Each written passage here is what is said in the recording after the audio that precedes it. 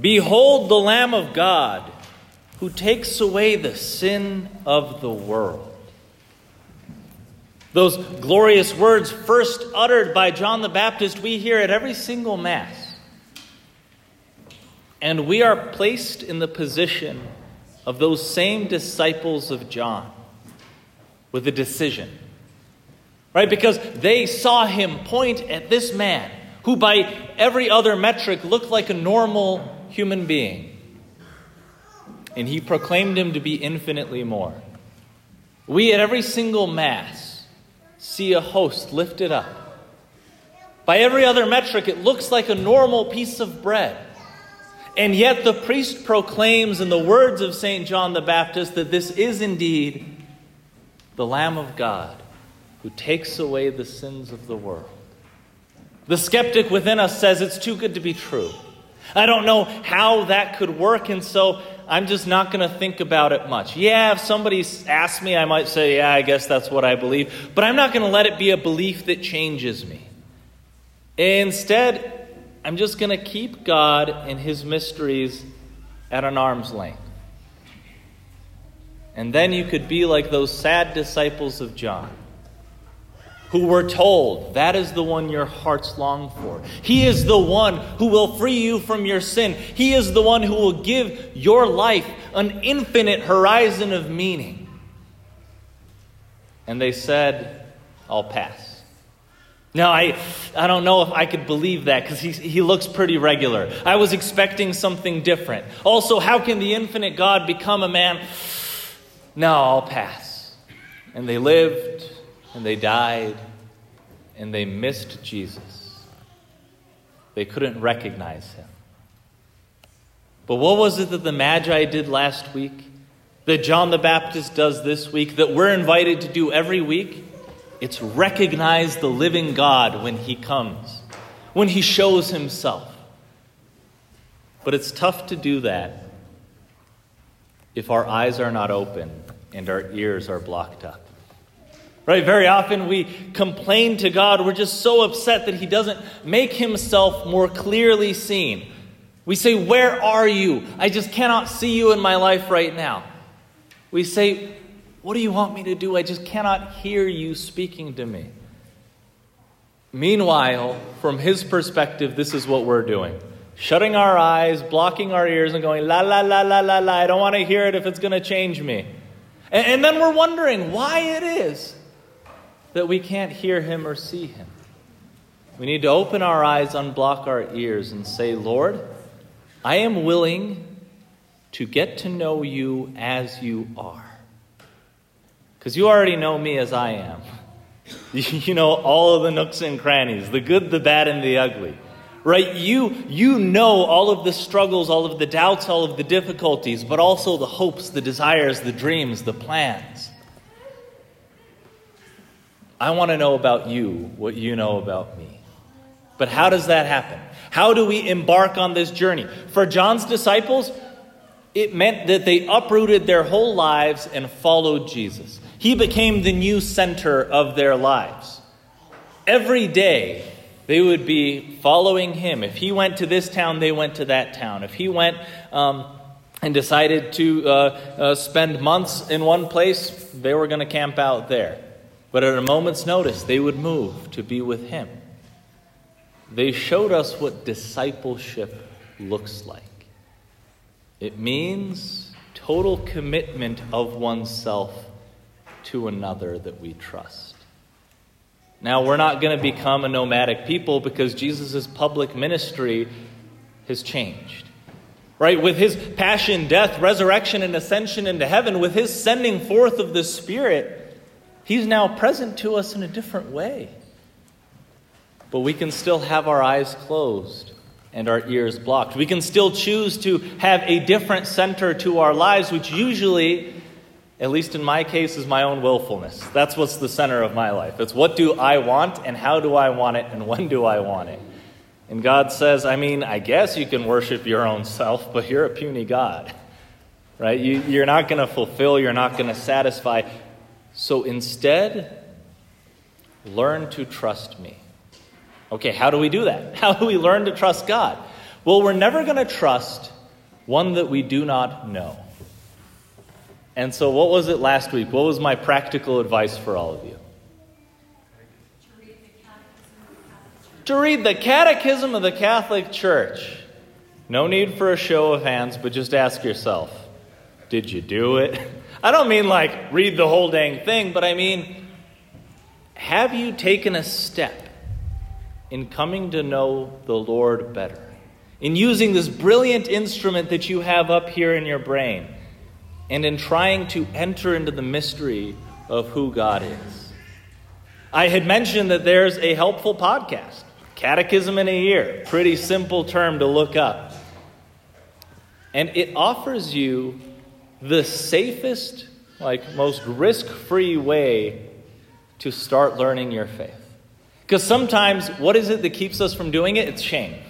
Right? We think, I don't want people to know that I don't know some of this stuff. I don't want to ask the question because I feel dumb. Or I don't even know where to start.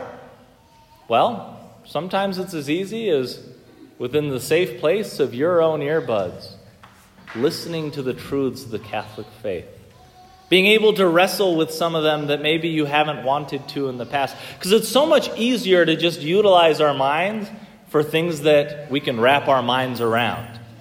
Right? Sports, celebrity gossip, even just our hobbies, our interests, our work. All of those are good and fine things, but they're safe. Right? They're safe because I can wrap my mind around all of those things. None of those things necessarily cause me to uproot and change and have a new center of my being. God is an adventure. God takes risk. God takes courage. To really dive into the mystery of who God is, allow your heart to finally ask those deep questions that maybe you've suspected are lingering doubts, and so you push them down. You say, I'm not going to ask the question. I don't want to know God too well, because what if I don't like who I see? No, God says, ask those questions, but ask them in the light of a relationship. It's a beautiful thing that you have questions. But it's not a very beautiful thing when you don't seek answers. Sometimes we assume that there are no answers because, well, I haven't figured it out yet, and I'm kind of brilliant, so probably nobody's thought this before. I hate to break it to you, you're not the first one to ask that question. But that's a beautiful thing. You get to plug into 2,000 years of unpacking revelation and unboxing this gift.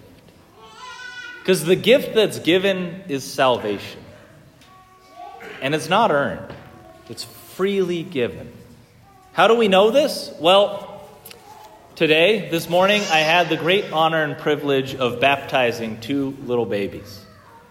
And can anybody tell me, what did those babies do to earn the great gift of eternal life that was given to them today? Absolutely nothing. What did they do to earn their parents' love? Nothing. We have, for the first time in this church, I think, a beautiful baby right now. Colby, right? That's his name? Congratulations, by the way. What does Colby do to earn your love? Not a thing. In fact, he's almost actively working against your love. I mean, he is keeping you up at night, right? The only things he does, usually you have to clean up after. And yet, I see on your face this incredible love for him. Now, you're a wonderful human being, but you're not a perfect one. And yet you can love this tiny creature in spite of all of the difficulty that he brings. Instead, it's all endearing, and you say, oh, I love him all the more. If that's an imperfect human being who can do that, imagine what the perfect God does with us. We're just as, if not more, helpless in the spiritual realm than a tiny little infant. We've done nothing to earn his love, and yet his love is freely given. He looks at us not with this disappointed look on his face of, come on, you should be doing better, but instead with this smile, this encouraging gaze of love where he says, I'm giving you this gift. Do you want to unpack it? In fact, today was just the day of kids, because after the first 3 masses, I went to a 3-year-old's birthday party. And you know what she did? She opened her gifts. And then she unpackaged them and started playing with them. What we've often done with our baptism is we receive this gift and we thought, oh, this is great, but I don't want to break it. I don't want to tinker with it too much, so I'm just going to put it to the side and neglect it for my entire life. What learning our faith is unboxing the gift, unpacking it, and actually being able to enjoy it. You're not going to live a fulfilled Christian life if you don't learn your faith. But I guarantee that if this year you dive deeply into your faith, and the easiest way to do it is through Catechism in a year, but that's not the only way. It might be that you want to have a renewed dedication to prayer, and so having at least 10 minutes of just daily silent prayer. That's wonderful. It might be that maybe you've had a spotty attendance record at Mass, right? It's like, maybe every few weeks I'll come. Maybe this is the year that you finally dedicate yourself to every single Sunday and holy day of obligation. It doesn't have to be a huge leap. It can be a tiny step, but a step in the direction of the Lord who loves you is a way to unpack that beautiful gift of your baptism, and a way to be able to become that which the prophet Isaiah said that we're all meant to be.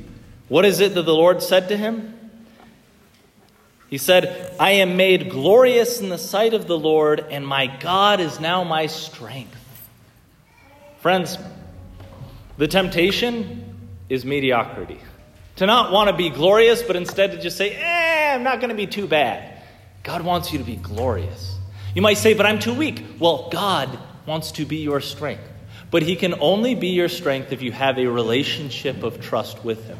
That trust hinges on your knowledge of him and his love. So let's rededicate ourselves in this Mass to this year. Fully follow the Lord, whom we know to be the Lamb of God who takes away the sin of the world, so that we can become what Isaiah said, a light to the nations, that the Lord's salvation may reach to the ends of the earth.